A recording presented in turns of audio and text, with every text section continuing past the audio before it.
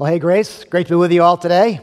Nothing like a snowy, time change Sunday in March to make you want to get up and go to church.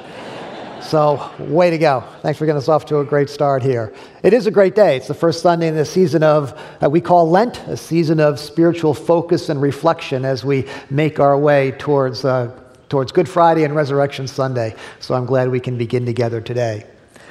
For this particular season, as we begin our message each week, I'm going to suggest that we stand and read together the scripture text for that particular day. So I'm going to ask you, wherever you are, if you would stand with me as we read, and we can bring up the house lights as well.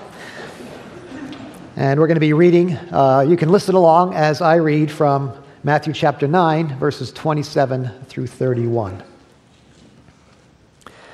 As Jesus went on from there, 2 blind men followed him, calling out, "Have mercy on us, Son of David." When he had gone indoors, the blind men came to him, and he asked them, "Do you believe that I am able to do this?" "Yes, Lord," they replied. Then he touched their eyes and said, "According to your faith, let it be done to you." And their sight was restored.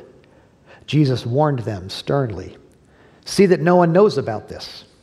But they went out and spread the news about him all over their region. This is the word of the Lord. You may be seated.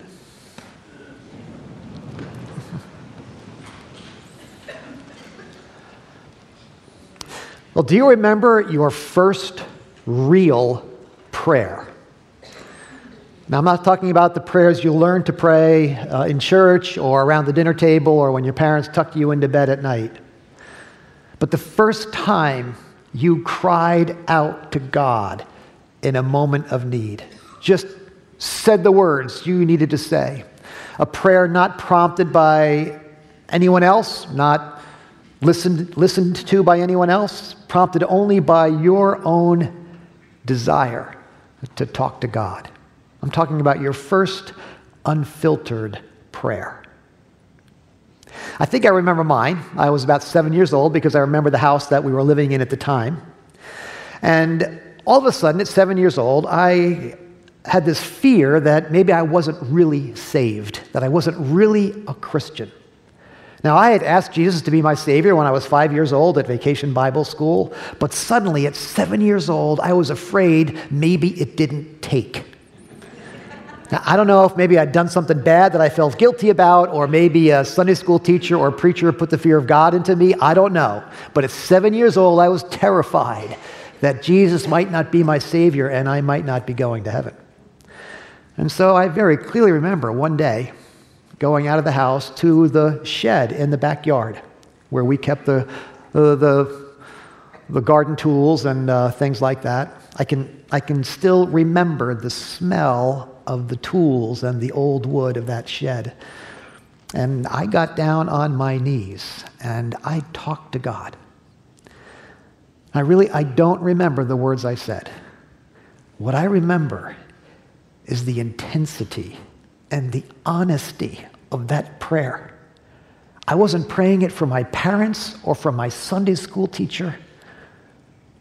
It was just between me and Jesus. And I wanted him to know that I wanted him to be my Savior. That's what I mean by your first real prayer. Unfiltered, unprompted by anyone or anything else than your own need in the moment. Do you remember yours? Maybe it was as a child or a teenager or maybe even an adult.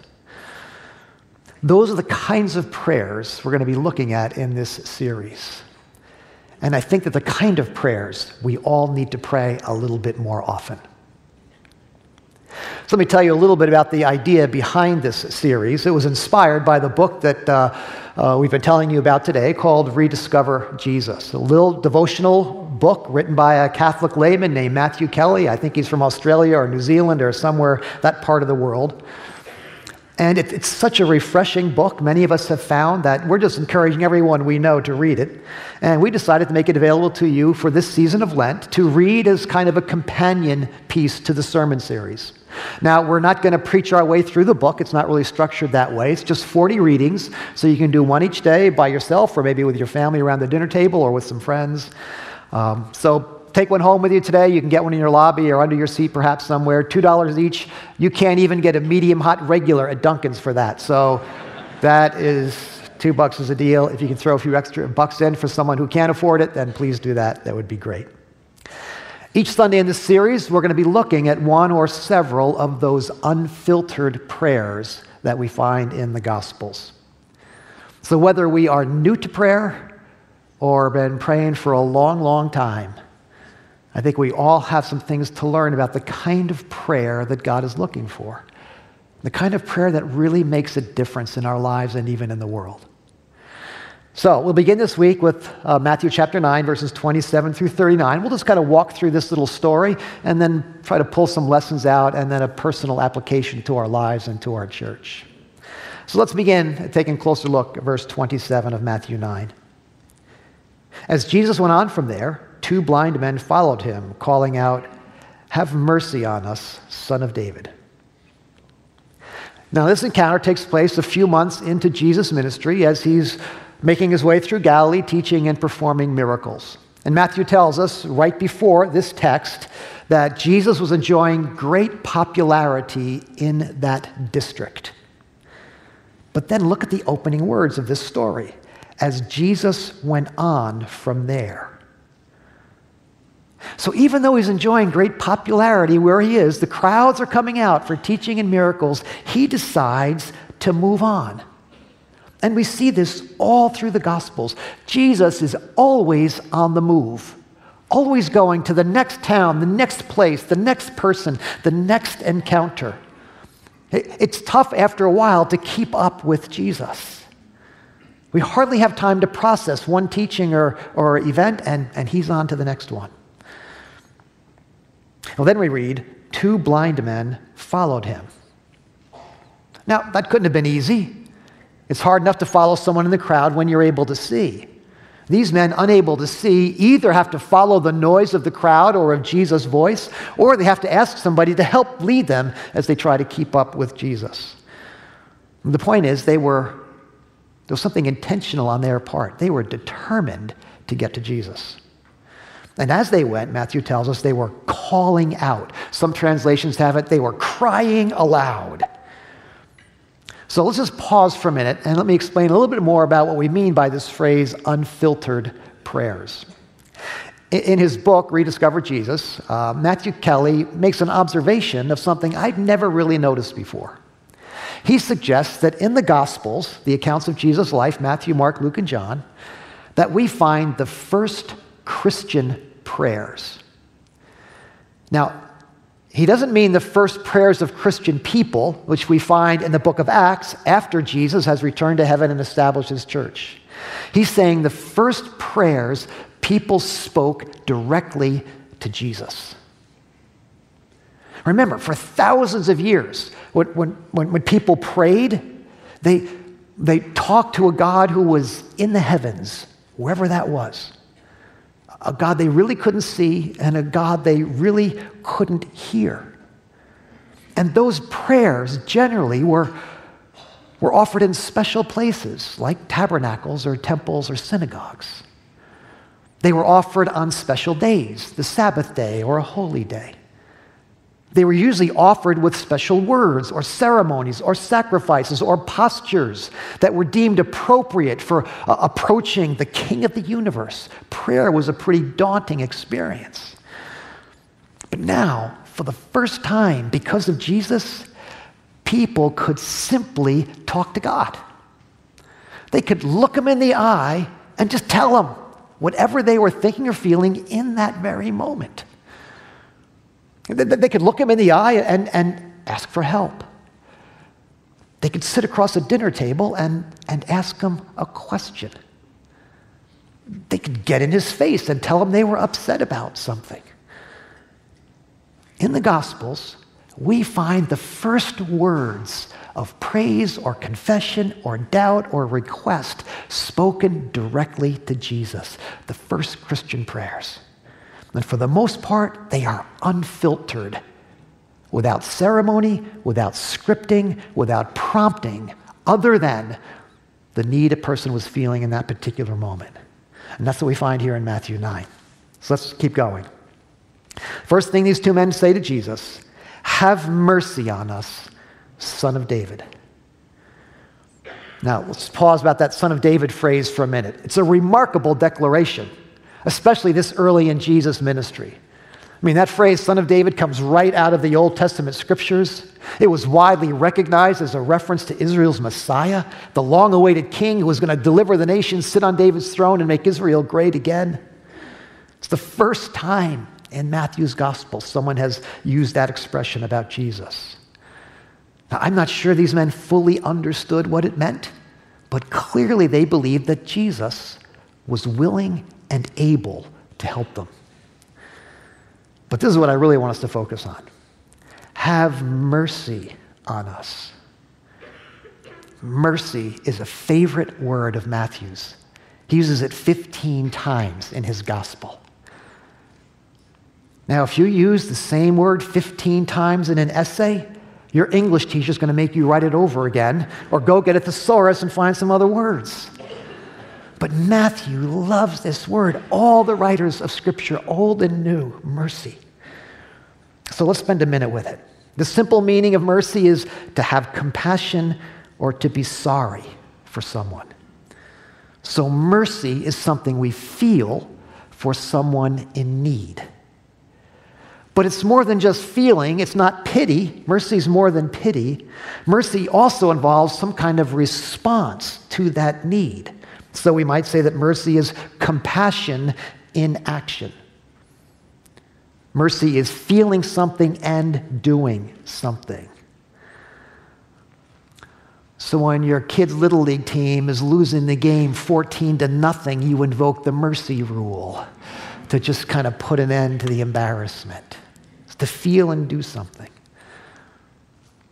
But biblically speaking, the word is even richer than that. Here's how one commentator expresses it. Mercy is aid rendered to someone who is miserable or needy, especially someone without claim to favorable treatment. Well, now this is getting pretty interesting. Miserable is a pretty strong word. Mercy is for people who need help and know it. Amazing grace, how sweet the sound that saved a wretch like me. But it's also for people who have no right to demand that help. They are literally at the mercy of whoever it is they are turning to for aid. And so, in that sense, this cry for mercy really is the first Christian prayer. It's the primal prayer. It's the quintessential. It's the mother of all prayers. Lord, I need help. I need you. And most of us don't like to think of ourselves as miserable. But we all come to moments in life when we are in need and we know it. We need forgiveness, or we need wisdom, or we need healing, or we need courage, or we need strength, or someone we love needs those things. We're desperate for it. I was desperate when I went to the shed that day, desperate to know that Jesus was my Savior. And so we look to God and say, Lord, have mercy. Now, some of you are very familiar with that prayer. If you were raised in a more liturgical Christian tradition, a Roman Catholic tradition, for instance, you might have prayed this prayer every time you went to Mass. It's often described as the Kyrie eleison, which is simply Latin for Lord, have mercy. It would often be used as part of the prayers of the faithful. The priest might lead out by saying, Lord, we come to you today on behalf of those who are sick or in distress. And the congregation pauses for a moment, thinks of some people that they know and love, and they respond by saying, Lord, have mercy. Sometimes the Kyrie would be sung by a cantor or by a chorus. Lord, have mercy. Christ, have mercy. Lord, have mercy. It's a beautiful prayer. But you don't have to be in church to pray it. You can pray the Kyrie anytime, anywhere, in any moment from your heart. Lord, have mercy. And that's what these men do. Have mercy on us, Son of David. It's a pretty impressive prayer. But then a really interesting thing happens. Jesus ignores them. Now, I know it doesn't tell us that specifically in the text, but look at what we read in verse 28. When he had gone indoors, the blind men came to him. When he had gone indoors. So here we have these two men. They're following after Jesus, probably making a bit of a spectacle of themselves as they try to do that. They're calling out this outrageous prayer, Son of David, and Jesus doesn't even notice them. Doesn't seem to see or hear them. Now, hold on a second. We know from the gospel, the rest of the gospels, Jesus sees everything, right? Out of the corner of his eye, he sees the disciples turning away some children, and he says, hey, bring those children here to me. Looking out over a crowded synagogue on a Sabbath morning, he sees a man in the crowd hiding a withered hand under his garment, and he calls that man forward. In a crowded street, he feels a woman tug on the bottom of his garment, and he stops and he ministers to her. Jesus sees and hears everything, and he almost always stops to deal with them, but not here, not this time. He continues on his way, all the way into the house he was going to, leaving these men outside. Now, hold on to that observation, because we're going to come back to it in a few minutes.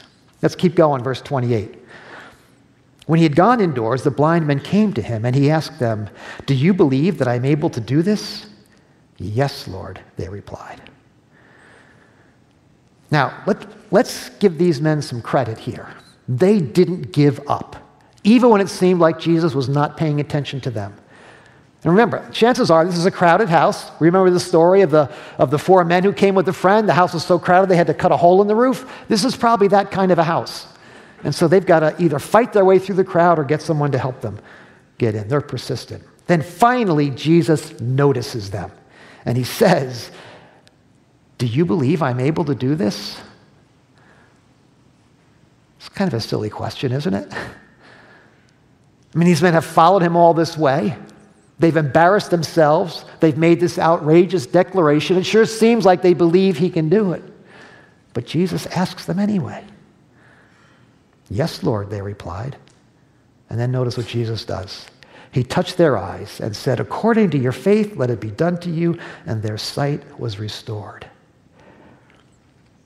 Jesus touches them right at their point of need, right at the point of their uncleanness. Chances are, these men had not had anyone touch their eyes for a long, long time. And Jesus says, I am not afraid. And he touches them at their point of need. It's so personal. It's so just what they needed. And then he says, according to your faith, let it be done to you. Their faith, their confidence in him, expressed by their following him, by their calling out his name, by their persistence. Now, in the weeks to come, we'll talk a little bit more about this relationship between prayer and faith. I mean, clearly, their faith is a factor in their healing. Jesus says so. But we also know on other occasions, there's not much of an evidence of faith or very little faith, and yet Jesus still sometimes performs a miracle, and sometimes he doesn't. So there's a bit of a mystery here about faith and healing and prayer, and we'll come back to that in a couple of weeks. But right here, we're told their sight was restored. Their eyes are opened, and they can see, probably for the first time in their lives. Now, maybe you've seen videos, and you can Google them afterwards if you want, of people who, through some surgical procedure or medical technology, are able to see for the first time in their lives, to see the sunrise, to see the trees, to see the faces of people that they love. And when they do, they burst into tears, or they laugh out loud, or they hug the people they're seeing for perhaps the very first time. It must have been that kind of moment for these men. They woke up that day unable to see anything, and now they can see everything. And the first thing they see is the face of Jesus. That's pretty good. That's a pretty good story. Fascinating, inspiring. But what do we learn from it about prayer? Let me just offer 3 quick lessons and then a personal application. The first thing we learn is that sometimes the best prayers are unfiltered. I mean, that prayer, "Have mercy on us," was right from their heart, right in the moment, unscripted. It was raw. It was real. To some people, it sounded theologically wrong, blasphemous even. To some, it probably felt politically dangerous. To some in the crowd, it probably just got obnoxious as they made their way along and they kept calling out this prayer. But these men didn't care. They were needy and they knew it. They weren't afraid or embarrassed to make their need known, and so they said it, "Lord, have mercy." They didn't worry about being politically correct or theologically astute or culturally relevant. They just cried out to God from their hearts.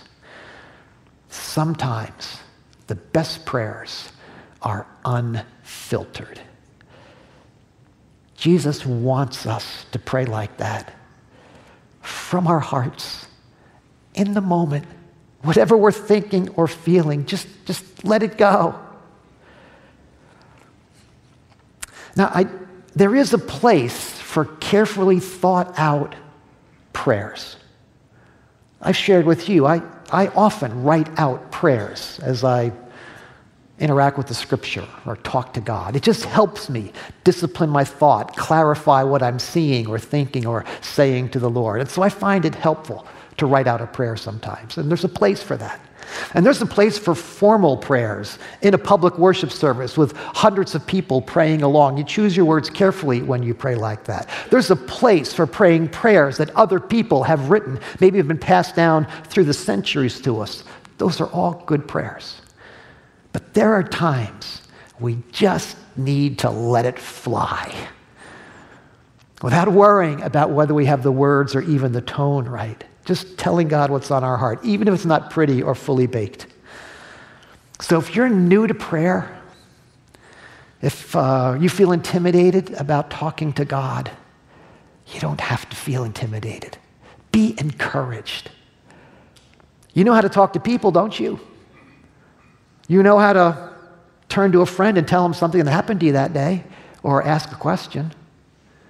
You know how to shout at someone to get their attention. You know how to raise your voice when you're excited or upset. You know how to cry when you're sad or complain when you're unhappy. You know how to laugh out loud when you're having a great time. Just do that. Do that with God. Talk, shout, cry, laugh. Just let him know what's going on in the moment. He loves prayers like that. And if, like me, you've been praying for a long time, I've been praying prayers for a long time, since the woodshed. I've gotten pretty good at it. I actually get paid to pray.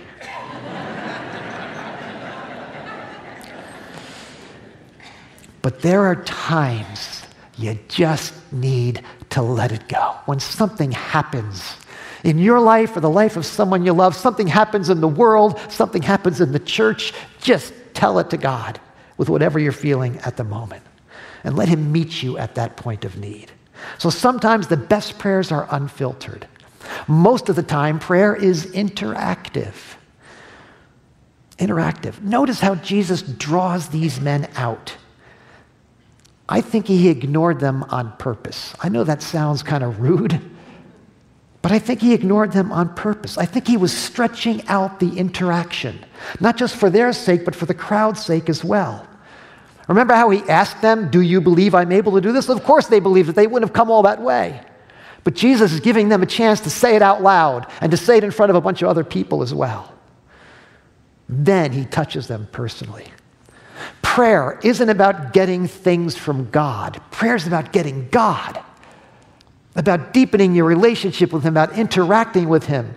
Prayer is give and take. It's back and forth. It's listening and it's talking. And so, yes, Jesus stretches it out sometimes. He doesn't always answer our prayers right away. He doesn't always give us what we asked for, or when we asked for it, or the way we asked for it. He's stretching us. He's growing us. He's drawing us deeper into dependence upon Him. He's more interested in the conversation sometimes than He is in the outcome. So prayers are unfiltered, interactive, and thirdly, all the time, prayer is transformative. Transformative. When I say that, I don't mean so much prayer changes things, although sometimes it does. What I mean is prayer changes us. It changes the people that we're praying for. Usually when we come to God in prayer, we're wanting to change some circumstance. We want better health. We want a new job. We need more finances. We want a relationship to be restored. We need wisdom for a decision. And it's fine to pray about those circumstances to change. But ultimately, what God is about is changing us, changing our hearts. Prayer isn't getting what we want from God. It's getting what God wants for us. And what God wants for you is for you to be whole and well, to be your best self, for you to become the person He made you to be, a person who looks like Jesus. That's what God wants for you. He wants to change us. And that's what happened to these men. I mean, they came to Him because they wanted their circumstances to change. They wanted to be able to see. And by God's grace, they were able, His mercy, they were able to see. But something else changed as well, something just as dramatic. Let's look at the last verse. Jesus warned them sternly, "See that no one knows about this."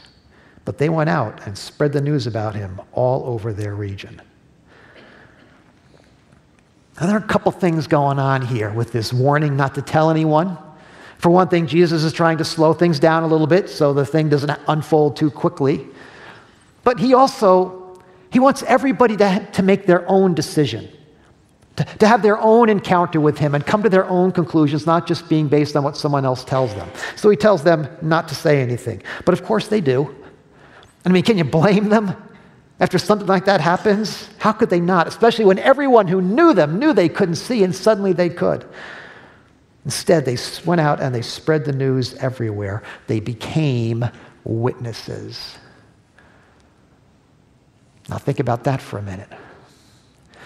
What's the one thing you don't expect a blind person to be able to do? To be a witness. A witness is someone who sees something, sees it so clearly they can accurately testify to what happened. Up until this day, these men could never have been witnesses, but because of what Christ did, they became something they never could have. They became witnesses. They spread the news about Jesus all over their region. Their whole lives, they've had to have other people lead them around. Now they're the ones leading people around. And where are they leading them to? Jesus. Talk about transformation. They've become something they never could have been without Jesus. And that's what Jesus wants for you and for me and for us. And it begins with a cry for mercy. So you can probably tell this message and this series is very personally meaningful to me. There's a reason for that. It was kind of birthed out of a moment I had with the Lord a couple of months ago. It was back in January. I was reading through Matthew Kelly's book devotionally, and so I found myself in this chapter of his about first prayers, and I found myself in this passage of Scripture. And at the time, back in January, here at Grace, we were in the midst of some very challenging conversations about the church, about the future, about ministry. Now, I wasn't miserable exactly, but I was needy. I needed wisdom. I needed vision. I needed clarity and grace. And in that place of need, I found myself sitting on my couch in the morning with the Scriptures, this story in front of me. And I sensed the Lord meeting me in that moment and having mercy on me, meeting me at my point of need. And after writing pages of observations, many of which I've just shared with you, I finally wrote these words in my journal that morning, and I'll just read them to you, unfiltered, so to speak. I believe the Lord is speaking to me and to us at Grace through this, waiting for us to come after him in prayer, confessing our need, seeking wisdom, calling out to him, persevering, getting on the same page with him. He's waiting for us and will continue to wait and test and see if we will really seek him and trust him. We want and need a fresh encounter with him. Jesus is on the move. He wants to see if we want to be part of it too. So here we are, friends, in a moment of change, wondering what's next, waiting on God to show us the way. We sense that Jesus is on the move, and we want to follow him like those blind men. And so today, and for the next 6 weeks, we are going to cry out to God for mercy. We're going to ask him to meet us at our point of need. Let him know that we're trusting him, that we're seeking him, that we want to follow him wherever he leads us. What better thing could we do in this season than enter into a season of prayer? Admitting our need, asking for help, inviting him to do something new and good and powerful, to transform us into the people in the church that he would have us to be. And so I want to invite you to join me in a season of prayer for these next 40 days or so. And there's a variety of ways you can do that. There are going to be opportunities to pray on all of our campuses over these next 40 days. You can talk to your campus pastor about how it's going to work. Here in Lexington, I'm going to be in the chapel Wednesday nights at 7 p.m. Just praying, that's all. No big program. But if you'd like to come pray with me and a few others in Lexington Wednesday night at 7, there'll be things happening on other campuses as well. Encourage you to take home the Rediscover Jesus book. Spend a few minutes with that book each day, 40 days, in the morning with your family, whenever. You can actually follow us on Instagram. That sounds real spiritual, doesn't it? But you can follow us on Instagram. We're going to offer a prayer prompt every day on Instagram during this season of Lent. And then you can join us each Sunday as we look at some of these in-the-moment prayers that we find in the Gospels and as we lean into prayer in our services. Because sometimes the best prayers are unfiltered. We're going to have a guided prayer moment in just a moment on our campuses as we finish up, but let me lead us in prayer first. We thank you, Lord, for this scripture, for this marvelous story, for how vivid and believable and accessible and honest it is. Thank you for the unfiltered expression of faith and trust on the part of these two men, for the beautiful work you did in their lives as a result. Thank you, Lord, it's not just a story from long ago and far away, but it can be our story as well, individually, as households, across our campuses, and as a church. We ask you, Lord, to have mercy on us in this season and allow us to follow you into new and better days. We pray it in Jesus' name. Amen.